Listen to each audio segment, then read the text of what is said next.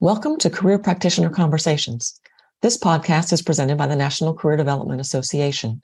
This episode is the third in our presidential series, hosted by NCDA President Dr. Sharon Givens.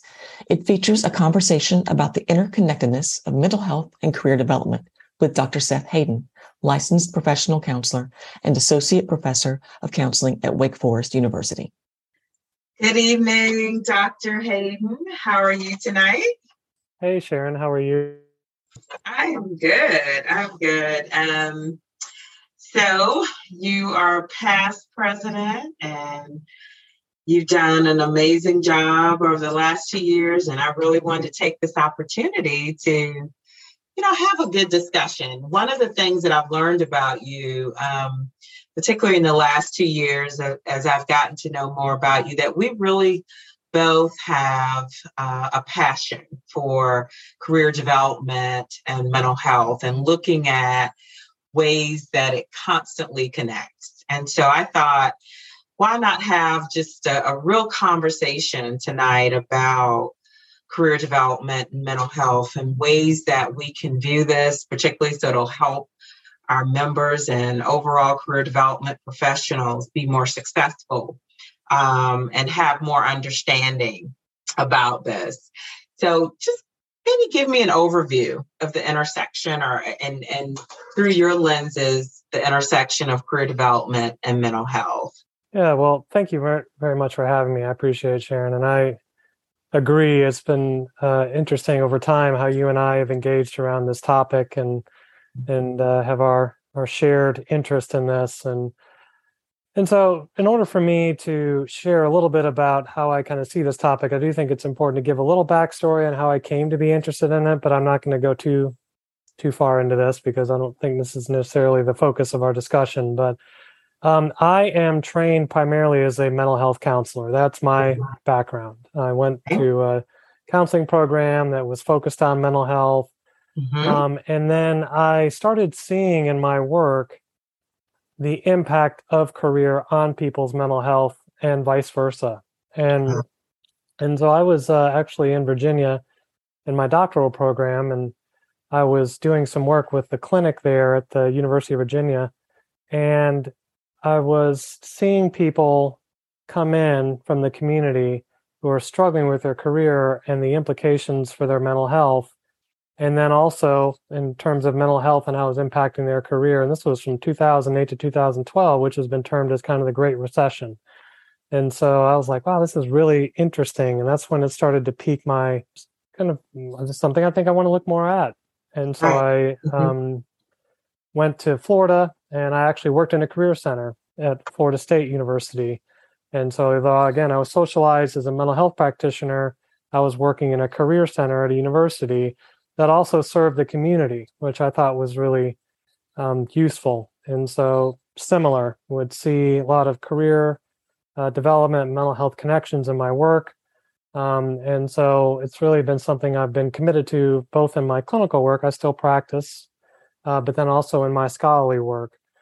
And so for me, when I talk to people about career development and mental health, and I imagine you've probably seen this yourself, it doesn't take too long for people to see that there is a connection. I mean, you talk about your life, like, tell me about your career, tell me about your family, and you start to hear these things and how they're connected.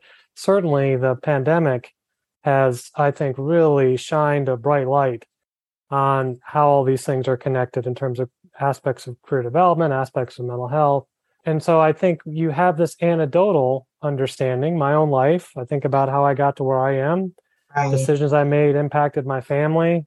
Things going on in my family impacted my career. And so it's connected. But one of the things I really want to continue to specify and identify is how are they connected? And the implications of that, both for people who work in mental health environments, but then also people who focus primarily on career. And so that's something that I really focus on is career development, mental health connection is, I think, a broad thing that we can understand. But what does that mean specifically? and what are the implications in terms of our work? And so that's where I focus a lot of my attention. Yeah, one of the things that you said that I think really stands out for me is being aware of that connection, like understand that connection. We know that connection is there. But I guess I often wonder, as career development professionals, do we really know how to address that connection? I think that's a really important, question for me, and I imagine other career development professionals. They say, well, I see that there's a strong connection, that it exists, but how do I address that connection? Sure. Yeah, absolutely. I think that's an important point. I think that wades a little bit into scope of practice. Like, what am I trained to be able to do? Mm-hmm. And then what am I comfortable doing? And how far are we going to go with this? And at what point do I need to take a step back and maybe bring other resources to bear, given the situation? Mm-hmm. And I think each person to some degree has to answer that question for themselves. But I will say that when a person sits down and starts to talk about what's going on, they're going to share a lot with you. I found that to be the case for me. They're going to talk about their career, what things they're trying to figure out. And then with all of that, other things are going to be brought to bear. And so I do think that career development is a very sophisticated experience. There's a lot there. And so I think we have to have a sophisticated response to that. And so I do think that even if you're not a trained clinical mental health provider, Mm-hmm. as long as you're practicing ethically and within your scope of practice, it is important to be willing to think about that, see what it is you can do with that, as opposed to immediately stepping away from that when someone's starting to talk about some mental health dimensions of their career concern. I mean, for me, when you start to think about anxiety, and maybe someone has anxiety about their career, well, how do you say, well, I'm just going to talk about the career, Mm-hmm. but you go deal with your anxiety somewhere else where your anxiety is related to the career concern that the person is currently facing? Like, how do you do that? And so I do think that it's an important consideration, and it's not to minimize people's uncertainty, but it's also to recognize the reality of the experience of the people we're serving, and that you're going to have these things that are coming together. And so how much can I look into that and see what I can do with that? Do I partner closely with a person who provides mental health services and have an ongoing relationship with them to where we're collaborating and understanding each other's work and engaging in referral when appropriate, but an informed referral? And so I do think that career concerns, again, there's a lot to them. They tend to be fairly complex.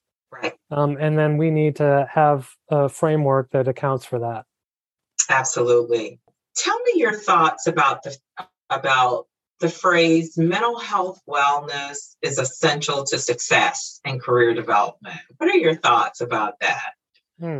Mental health wellness is essential to success in career development. Yeah, I think it's an interesting way of terming it and thinking about it. And I mean, absolutely, there's tons of research around the connection between mental health and career, depression, hopelessness, anxiety, and the degree that it impacts people's career development. I mean, there's no question if it does.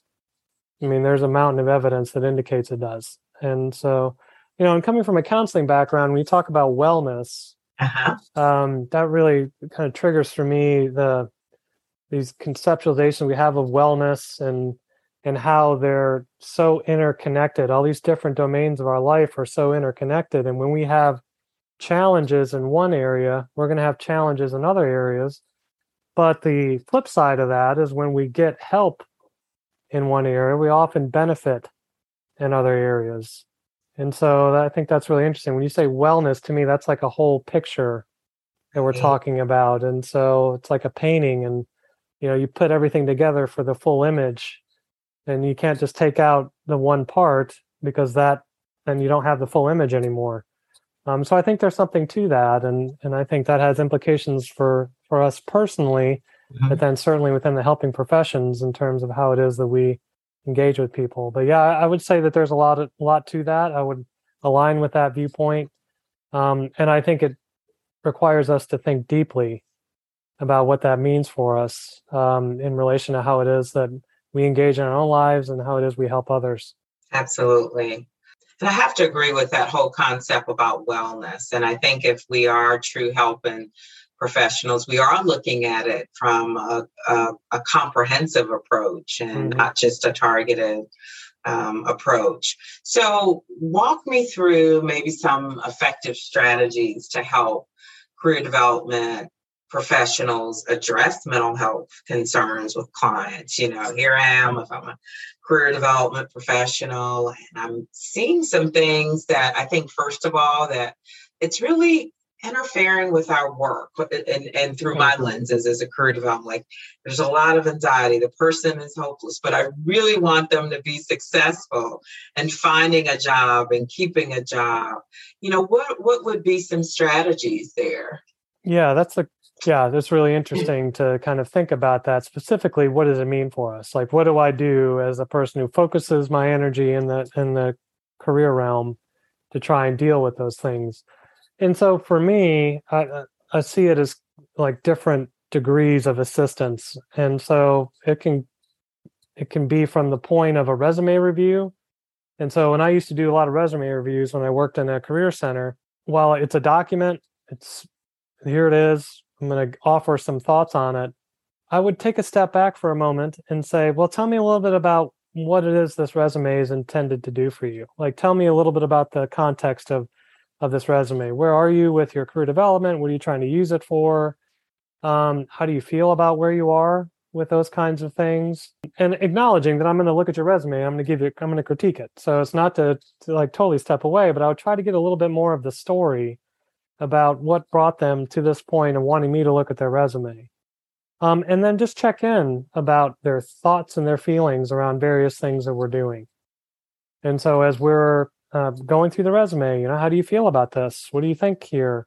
What are your thoughts moving forward after maybe we've concluded that engagement? So I think it's really just having curiosity, like having curiosity about the full story to the degree that it seems reasonable within what they came for. So it's not to divert too far away from what they're wanting, but it's just to take a step back and try to get some more of the story.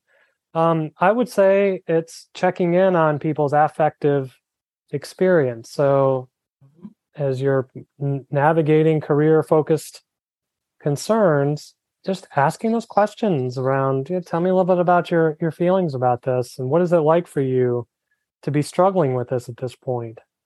And how is that playing out in other aspects of your life? You're really struggling to find a major. Like, has it affected you in other ways? And if so, in how? And so I think it's just exploring a little bit with them. And then, as you said, I think it's interesting because if you do have a mental health concern that seems to be inhibiting progress with their career development, unless the mental health concern is dealt with, you're going to continually be inhibited with whatever it is. And so whether it be you, like you're going to work with them around it, and maybe there's some things you can do as a career practitioner, again, partnering with the mental health provider. And I do say partnering, I say that intentionally because I do think that there's experiences people have with mental health that they have for very long periods of time. And so to think that, well, you go deal with your depression, and then when that's resolved, you come back to me for career. I mean, people live almost their whole lives with depression. So I think it's more of a partnering way of seeing how it is that we engage with other practitioners. So get a consent to release with their mental health provider. Say, hey, I'm going to have you work with this person. I'm going to continue to work with you. Here's a consent to release if it's okay for us to talk. So we're all on the same page with supporting you. And then having that engagement and make sure that what's going on there aligns with what the work you're doing and so on. And so I think for me, it's accounting for that, exploring it, being curious about it. And then when outside resources are seemingly needed, to still be engaged with them when those resources are employed. So it's not just simply, okay, go deal with that and then come back to me, because again, these states of mental health are continually ongoing for many. And so it's important that we still stay engaged with them around whatever it is that we're trying to help them with. Yeah, that's a good point. You brought up specifically depression and how people possibly deal with that for years or in some cases all of their life. And that's why I'm such a huge proponent for co-treatment, as you said, partnering with others to make sure that we address the whole person. Because if the depression is not managed, can we really successfully do career work with them? Mm-hmm. If they're feeling hopeless, think about that. If they're going on an interview, what that looks like. Yeah, and I mean, going on an interview or some of the things we do within career. I mean, it's there's degrees of depression, obviously, and degrees Sure. of other mental health experiences. But I mean, one of the things we do in career often is give people an interest inventory. So here's the interest inventory. I'd like you to fill this out, and one of the elements of depression is that you have a lack of interest. And so how does that work? Like, how do you work with somebody and trying to get a sense of what they have some enthusiasm around when their experience doesn't have a lot of enthusiasm? There's not a lot of excitement and energy around anything. And so I think when it's important that we be mindful of that when we're using various resources, assessments, and interventions. One of the things that I like to use are card sorts. And so I'm a kind of proponent of card sorts. I think there's some real value to that. And so when I have someone complete a card sort, I like to be there and engage with them as they're completing it and see their process of making these decisions. And so when they're struggling with one, I'm going to ask them a little bit about it. It's like, oh, it looks like you're really trying to figure out where this one goes. And so I want to get some insight into their thinking. But then card sorts are often organized around least interested, interested, most interested. And so when you have certain experiences with mental health that may be difficult, that might be hard to be able to think about things in that way and to organize things in that way.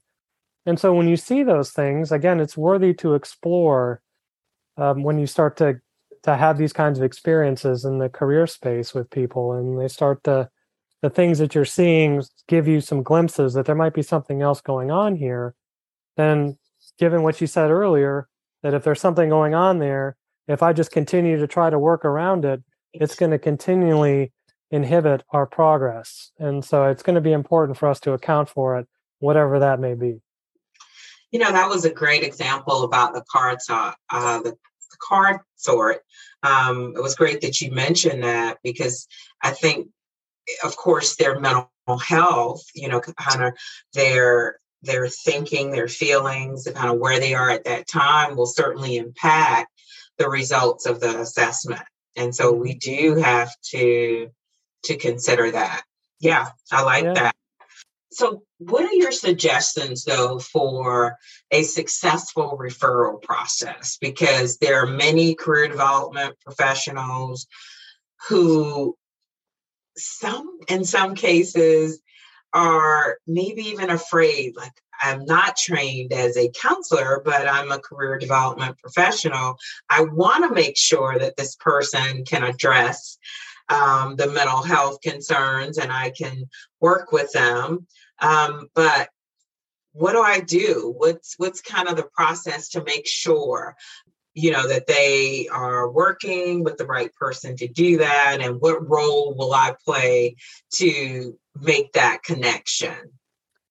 Yeah, I would say that that's a useful consideration just in general and not just on a case-by-case basis. So I would just encourage someone to just network within your community of providers, and not just with career development professionals, but also people in the mental health sphere, like who are providers in your area, and then get to know them and say, look, this is the work I do. Curious about your thoughts on the work that you do and how it is that we can potentially connect. And so I would encourage people to do some networking within their community around the mental health resources that they have, and get to know who those people are, who are those providers, and they get to know you. And so then when you're making that referral, say it was you who is a mental health provider, I'm referring to Sharon, and this is Sharon, and this is the kind of work that Sharon does. And so it's an informed referral. I would encourage someone to have an informed referral, to have relationships with those providers, and it not just be something that all of a sudden you're trying to find somebody because the situation necessitates that. Because I think there's a couple of dimensions to that. First of all, you would feel comfortable with who this person is going to because you've gotten to know them, what their work is, and what that's going to look like. And then they would also get a sense from you about what it is you're trying to accomplish in doing this. And then that also makes it more likely that that person is going to access that resource, in my opinion, if it's a warm handoff, as opposed to here's a phone number of this person, go ahead and give them a call because I think they could help you. I think that's a different experience when you have that warm handoff. You know who that person is, you walk them through that. And again, you continue to partner to the degree that you're able. There's a high likelihood that that person will continue to work with you and them, as opposed to simply giving them a phone number and saying, hey, this is a person to call, because that requires a lot from them to establish that relationship when there was an opportunity for you to have already done some of that legwork for them. A lot of it just really requires us to be pretty proactive around that, making sure that we have some resources on demand. I would say so. Yeah. And I think that's mutually beneficial too, because I mean, within the mental health sphere, if there's a connection between mental health and career, it goes both ways. And so people who are providing mental health services, depending on obviously what your circumstances as a career practitioner, there could be instances where you could be of service to them. So they might have someone who's coming primarily for mental health, but there's a career dimension to that you could be of assistance with. So I think, again, when you establish those relationships, it can be mutually beneficial. That's a great point, which goes back to this whole concept of partnership. And I think it's important for us as career development professionals to embrace that concept and make it intentional to work with others who can help support our work with our clients. What final thoughts would you share around this topic? Final thoughts you could leave us with. Sure. I think for me, it's this integration of theory, research, and practice.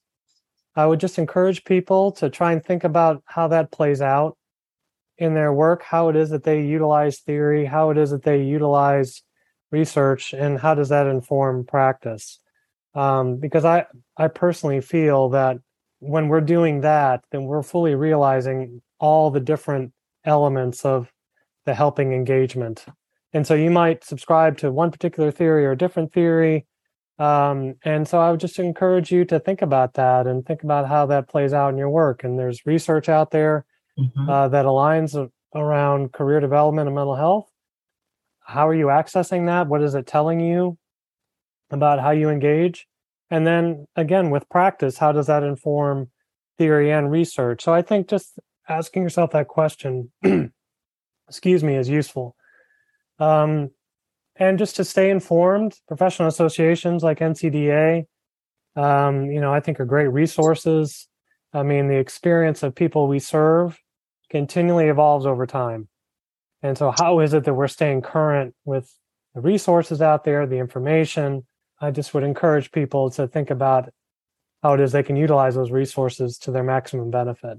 That's a good point. Staying connected. And I think, of course, particularly in the last couple of years here at NCDA, we've done a good job on really highlighting that connection of career development and mental health, and really seeing the value of assisting others and addressing both. So you're right, lots of professional development and networking, and we really could build a strong coalition within the association around this topic and being support for each other around. Yeah, and I would my hope is that career services can better reflect the lives of the people we serve.